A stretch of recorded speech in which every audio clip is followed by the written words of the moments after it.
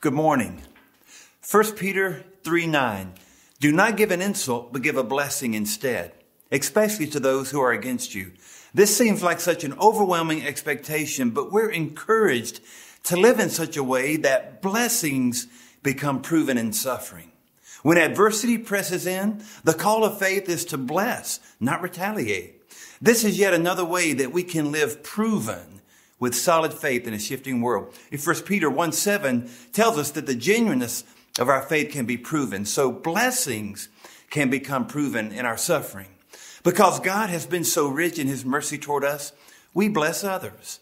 This represents the heart of the message discovered in 1 Peter chapter 3, a message Peter offered to the persecuted church. One of the harshest realities of life in a fallen world is that people sometimes suffer even while doing good. But in our suffering, we endure. 1 Peter 2 verse 20 tells us that when we do right and suffer and patiently endure, we find favor with God. Not only do we endure in our suffering, but we bless through our suffering. 1 Peter 3:9, do not insult, but give a blessing. So I'd like to share with you how you can be a person of blessing, how you can bless others and recognize your own spiritual blessings. From 1 Peter 3, two realities are observed. We are people of blessing, so we bless others. We are people of blessing because we have also been blessed spiritually. So let's begin with verse 8 of 1 Peter chapter 3. Here we discover that there is no main verb in this opening verse, verse 8. So this continues a list of commands that have come before. And so when you open up to verse 8 and see the word finally, this doesn't conclude the book, but rather wraps up an incredible section on how to live in adversity. How do we become a blessing in difficulties? Here's the list of ways, 5 to be exact. First, live harmoniously. The Greek term gives us the idea of one mind, a spirit-produced unity. We are called to be at peace with all others, Romans 12:18. So how do you become a blessing to others? Live in harmony with all others. This is how you become a blessing. Second, straight from verse 8, be sympathetic. Transliterated from the Greek, sympathes, this word actually indicates that we enter into the pains, concerns, and even joys of the other person. This represents Paul's powerful image of the body of believers, the church. We rejoice when others rejoice, and we hurt when others hurt. We see this in 1 Corinthians 12, verse 26. So how do we bless others? By being sympathetic. Third, we bless others by loving as brothers. I love this. The word kind-hearted in verse 8 expresses something much deeper than merely a camaraderie. Here is represented a familial responsibility. The image and significance of the spiritual family and our personal responsibility to brothers and sisters of faith consistently remain on Peter's mind, and it should remain on our mind as well. This is how we bless others. We love the family like a brotherly love. Fourth, how do we bless others? According to verse 8, with compassion. We are to be compassionate. Oh, this term is rich in meaning. From Greek terminology, splagnos, this word actually references the visceral organs, the deep place of one's life, of one's gut. This is the idea of a deep stirring passion. This was a word the Greeks used to describe their courage, but here, this deep and moving felt compassion references the love we should have for one another. So how do we bless others? With a deep and abiding love, not a flimsy expression of endearment. Fifth, how do we bless others? By being humble. According to verse 8, we're called to be humble. The scholar Joseph H. Thayer writes this: being humble represents a deep sense of one's littleness. I love this. We humble ourselves so that the importance of the other person is increased. So practically, according to verse 8, how do we bless others? We bless others by living in harmony, by being sympathetic, entering into their pain and their joys, by loving like a brother or a family, through compassion, and then with humility, seeing myself lower than the person in front of me. This is how we bless others. Oh, dear friend, we are called to be a blessing to others. Madeline Dorado, at age 23, qualified for the 2016 Olympics. She was viewed by Olympic standards as a late bloomer. She had missed qualifying in 2012, and she knew that 2016 would be her only chance to compete in the Olympic Games. She competed in the 400 meter, the 200 meter, and the 200 meter backstroke of the swimming events.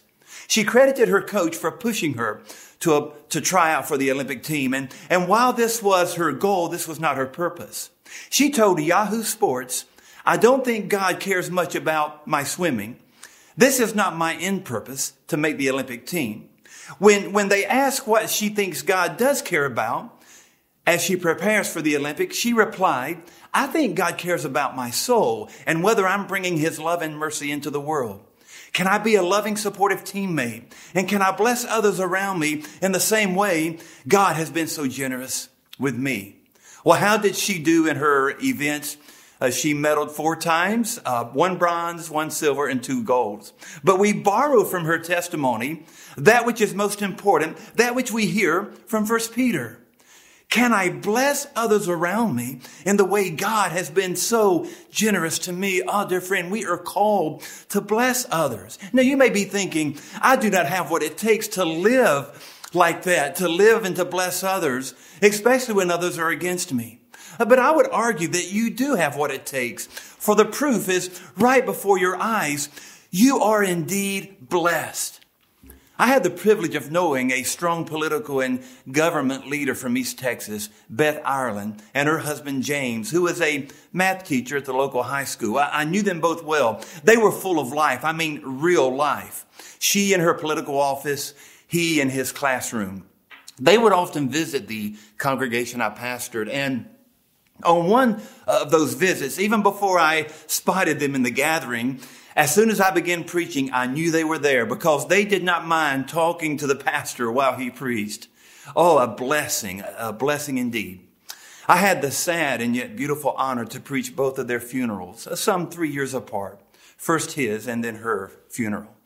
The entire time I knew Beth, with each greeting, "Good morning, Beth," or "How are you today?" she would reply, "Oh, I am blessed." Every single time. I quickly learned she responded that way to everyone and did so most of her life. Oh, I am blessed. I saw Beth fight cancer. I saw that horrible disease take its toll on her body, that is, but not her true self. For even in the midst of extreme suffering and pain, Beth would say with each visit or greeting, "Oh, I am blessed." When I stood before the several hundred who came to her funeral from all over the state of Texas, I looked at that diverse crowd as her memorial service began. And with an unexpected casual approach, I said to the crowd, "Good morning, everyone. How are you?" And spontaneously, but in perfect harmony, the entire gathering said, "Oh, I'm blessed." This dear sister had a great way of infecting our lives with that beautiful statement. And I want to say to you today, borrowing from Beth's life, you are blessed. You are extremely blessed. You as a child of God already possess all that you need to be a blessing to others. You have what it takes to do as verse 9 prescribes, not to give an insult, but to give a blessing instead. The first reality Peter observed was that we are people of blessing, and so we bless others. But notice this second reality. We are people of blessing because we have been spiritually blessed. We have our own spiritual blessings Christ has given us. So in verse 9 and following, we do not return evil for evil or insult for insult, for we are blessed. And in our blessing, which we don't deserve, how can we curse others thinking that that's what they deserve? This represents Peter's way of reminding the church of our countercultural essence and the genuine cohesiveness among Christians. We are graciously placed on the path that leads to the inheritance of the Father, meaning the fulfillment of abundant life. Look in verse 9 of 1 Peter 3. Do you see this phrase? We do not insult, but we give a blessing because to this we were called to inherit a blessing. This inheritance indicates that God has settled his everlasting favor on us. Inheritance is always received, never earned. And our spiritual journey toward the fulfillment of our inheritance involves living out that blessing before others. Our blessing is the spiritual inheritance that calls forth from us the desire to be a blessing to others. Because the term "this" refers to that which is to come, one can actually interpret verse 9 as stating, "Blessed because you have been called to this, that you will inherit a blessing." We bless others because we've been blessed by Jesus. So what are our blessings? First, we are people of blessing because God has us. He truly has us. Look at verses 10 through 12, which actually reference Psalm 34. Verse 10 reads this way: "For whoever would love life and see good days must keep their tongue from evil and their lips from deceitful speech." Verse 11, "They must turn from evil and do good. They must seek peace and pursue it." Verse 12, "For the eyes of the Lord are on the righteous, and his ears are attentive to their prayer. But the face of the Lord is against those who do evil." These verses are direct quotes from Psalm 34. The history of this psalm is discovered in verse 4 from the Old Testament passage, Psalm 34, where the term fear or terror is used. When David himself said, "I sought the Lord, and he rescued me from all my fears." Now follow this closely. Translating that Hebrew passage into Greek so that we might better understand Peter's writing, the idea of fear is expressed in a term that can mean sojourning. This indicates that the history of Psalm 34, quoted here, most probably referenced the fears of David when he sojourned from Judah and lived among the Philistines. This points to the context of the first century Christians who were sojourning. The same word is used in 1 Peter 1:17, as they lived scattered because of the persecution from Nero. As God delivered David from the fears of his sojourns, so God will deliver his own, those in Peter's audience and those in this audience today. Notice how this reference to Psalm 34 begins. "Loving life and seeing good days" describes both the present temporal and the future days of God's people, all the way through to eternity, and further references our blessed lives as God having us even in the midst of trials, even as he had David in a foreign land. There's no need to simply retaliate. Verse 10, "Keep your tongue from evil." We must instead live righteously before God. Verse 11, "For God's justice is revealed as he gives ear to the righteous and those who seek peace, for he's against those who do evil." Verse 12, "Bless others and don't retaliate, for God has you." This is our blessing. He has you indeed, and God also has your enemy, your adversity. So don't panic and don't try to reverse your adverse circumstance simply with the activity of your carnal man, for God opposes him. Instead, seek God and trust him. He has you. What a great blessing. Maybe you can relate to this quote from the great preacher Vance Havner. This is what he wrote: "I get a little weary of these dear souls who have all the dealing and doing of God's providence categorized and cataloged and figured out so that they can give a glib little answer to your heartache. They haven't been very far in their faith. God just doesn't operate on our timetable. And some of his operations don't add up on our computers. But it is still God who is at work, so trust him." So even when your situation is not working out like you would order, God has you.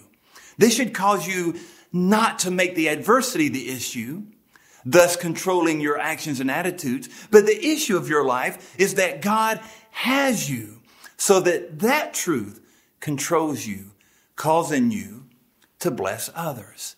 So this is your blessing. God has you. Now there's a second blessing. We pick up in verse 13. We're a people of blessing because Jesus represents the standard for our life.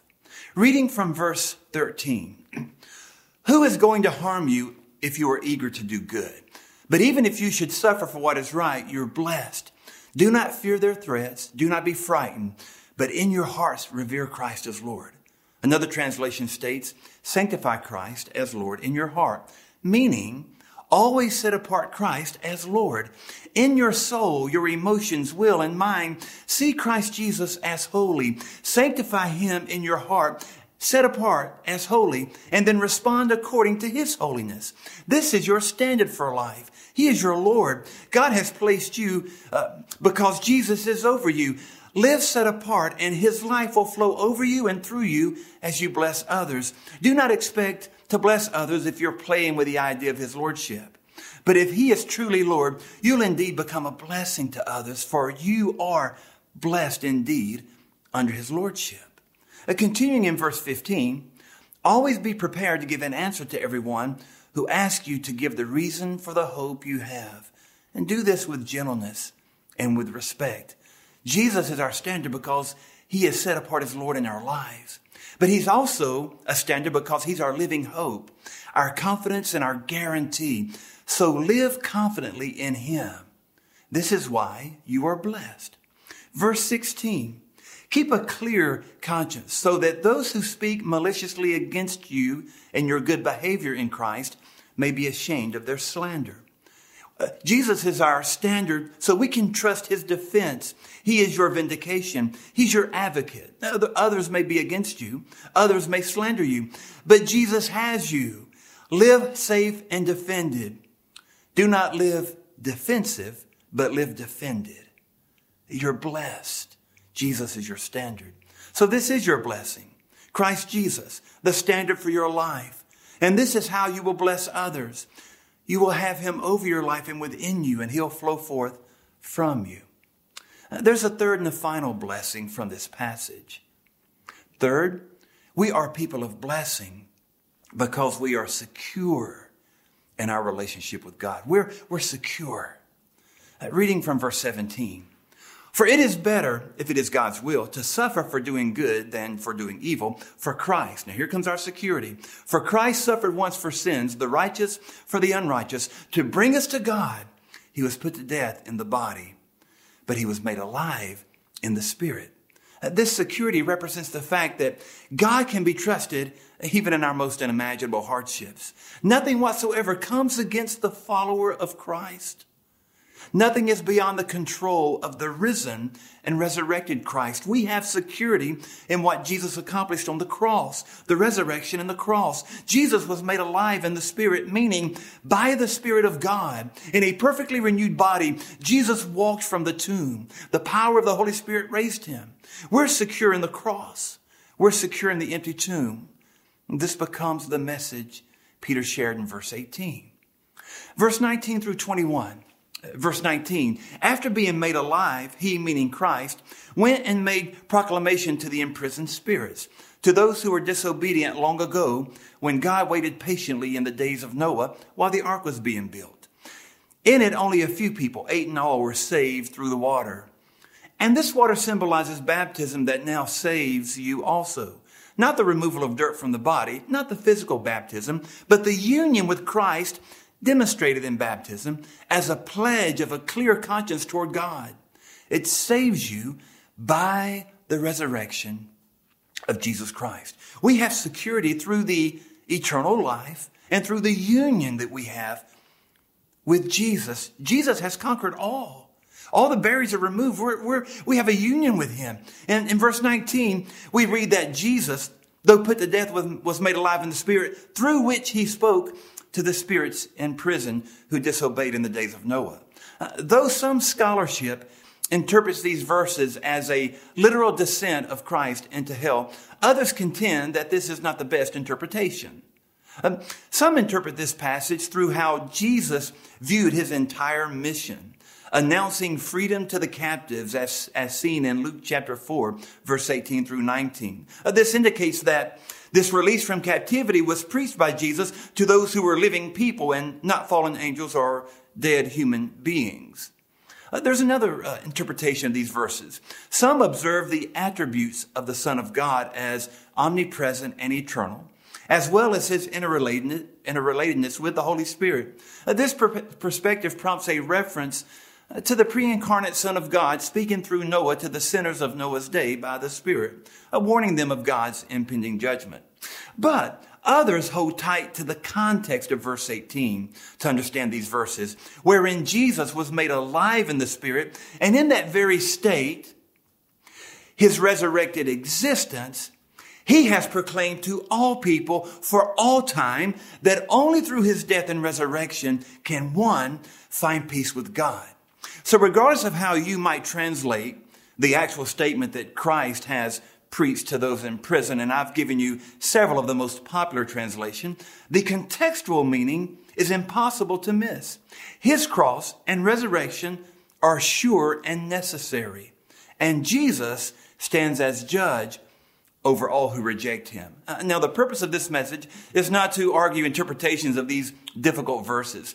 For even Martin Luther, the great reformer, said of verse 19 and 20, and I quote, "A wonderful text is this, and a more obscure passage perhaps than any other in the New Testament, so that I do not know with certainty exactly what Peter did mean."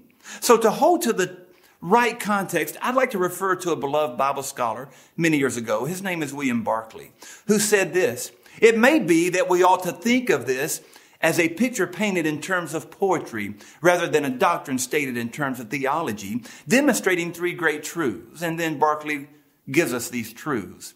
First, Jesus not only tasted death, but he drained the cup of death.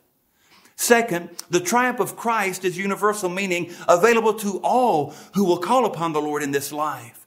And then third, there is no corner of the universe where God's grace has not been made available.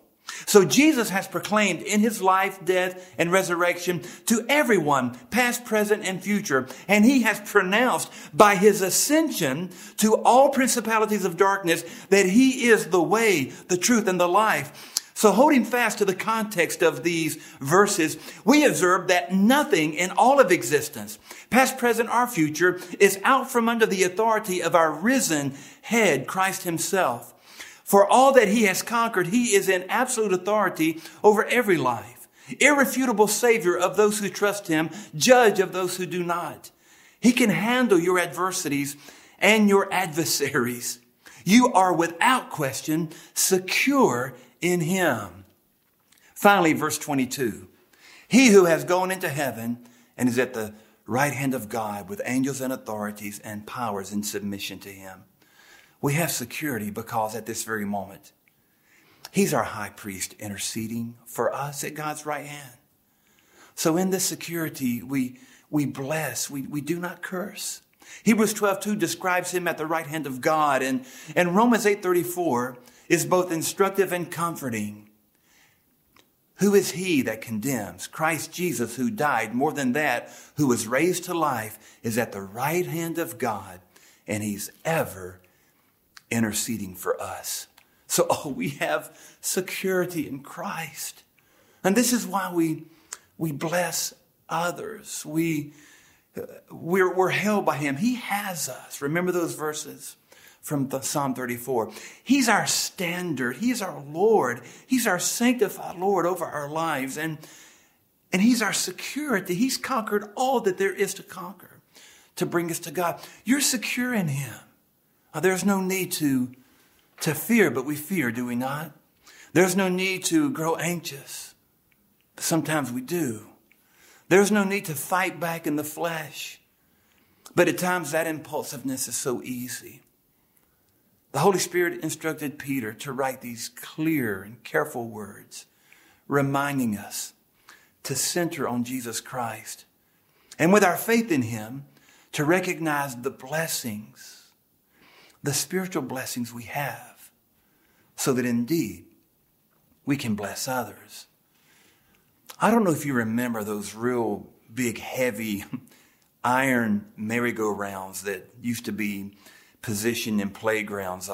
All of my daughters were raised playing on those big, heavy instruments that were a lot of fun. I remember once we were at a local park, and some of the equipment was dated, and there in the middle of the park was this huge, heavy merry-go-round made of iron, and there was a well-worn trench all the way around from years of children's play. And our daughters did what your children have done. Oh, Dad, we want to get on the merry-go-round. So they ran, and we checked to make sure that it was safe. They jumped on the merry-go-round, and then you know what my girls started crying out, "Dad, push us." So I grabbed those heavy iron bars and began spinning that old squeaky merry-go-round. And finally, we woke up the center joint, and it began to spin a little bit. So I was pushing my girls, and they were holding on, leaning back. And you know what? They were screaming out, "Dad, faster, faster."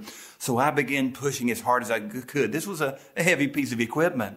And then one of my girls, I think I heard them say, "Dad, is that all you have?" or something like that. Anyway, I felt challenged. So I started pushing this merry-go-round as hard as I could. Well, eventually, this heavy piece of equipment began to spin. My girls are holding on the outside. Well, soon it began to spin so fast, I stopped running with it and realized, I don't know that I'm able to slow this heavy piece of equipment down. And then my girls became frightened. They had been holding on, but the G-force, as I call it, began to really increase. And they became scared, so they started screaming out, not "Dad, speed up," but "Dad, stop it, slow it down." I reached out to pause this heavy piece of equipment, but the metal bars were just bouncing right through my fingers, and I was having a difficult time slowing it down. But before I could bring it to a complete stop, I decided to tell them to move. So instead of hanging on the outside where the force was greatest, I just told them, "Move to the center." So I'm yelling out, "Hey girls, Dad's going to stop it, but move to the center." So my older daughter went straight to the center, and she realized at the center, she was more balanced. There was less fear. And so she turned and grabbed her baby sister and pulled her to the center as well. And once they found themselves in the center, well balanced and safe, of course, they began yelling again, "Dad, make it go faster." The point of this is that sometimes life looks just like that merry-go-round. It's spinning. It's fast. And we feel like we're stuck on the outside, barely holding on and out of control. And what are we to do? We need to move to the center of our faith. Not church, and not human relationships, not religious disciplines, but the center, which is Jesus Christ. The very reason that I believe God gave Peter these words, every single word, was to remind those Christians who were persecuted to move to the center. Yes, life is spinning and feels dreadfully out of control. Move to the center and focus on Jesus, and then turn and bring someone to the center with you. That's being people of blessing. We are blessed with innumerable blessings in Christ. We looked at a few here. And in our own spiritual blessings, we turn and bless others by inviting them into the center to focus on Jesus Christ. Yet at times, life feels out of control. Many right now, perhaps you, feel as if events are spinning so fast that all you can do is hold on. Go to the center, Jesus Christ. Understand the blessings spiritually that come from Him, and then be a blessing to others. Be a blessing to those in your home, those in your workplace, those on your school campus. Be a blessing by living in the blessing. And that comes from knowing Jesus Christ. I wonder if you have placed your faith in Him. I encourage you now, go to the center, which is Jesus. The purpose of this worship time is not just to invite you to be a part of something really good, but to focus on Jesus. He's our center. He's the point wherein we feel balanced, where we feel safe, because we are safe with Him. He's our defense. He's our standard. He's our security. He has us.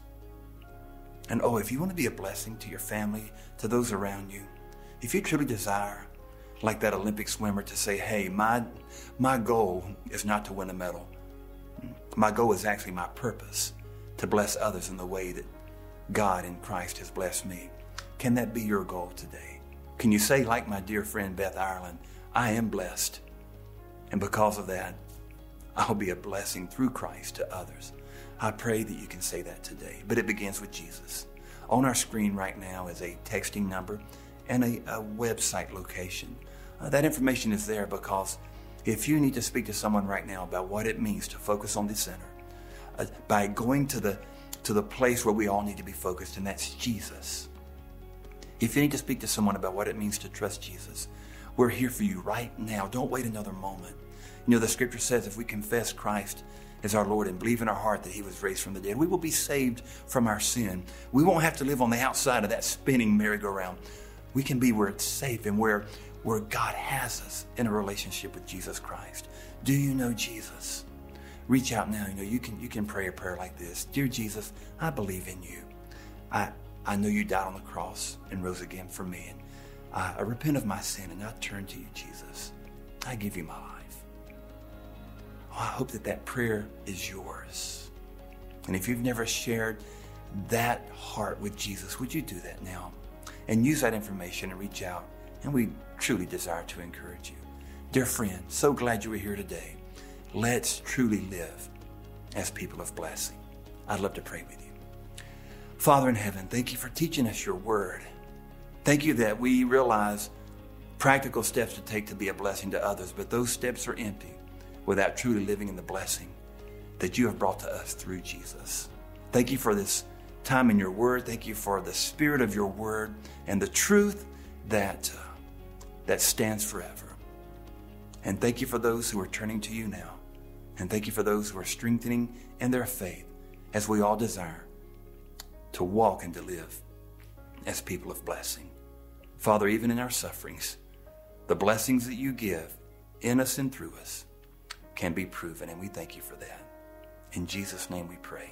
And together we said, amen. Thank you so much for joining us. We'll see you again soon. Stay tuned for some announcements. God bless you. Love you a lot. Take care.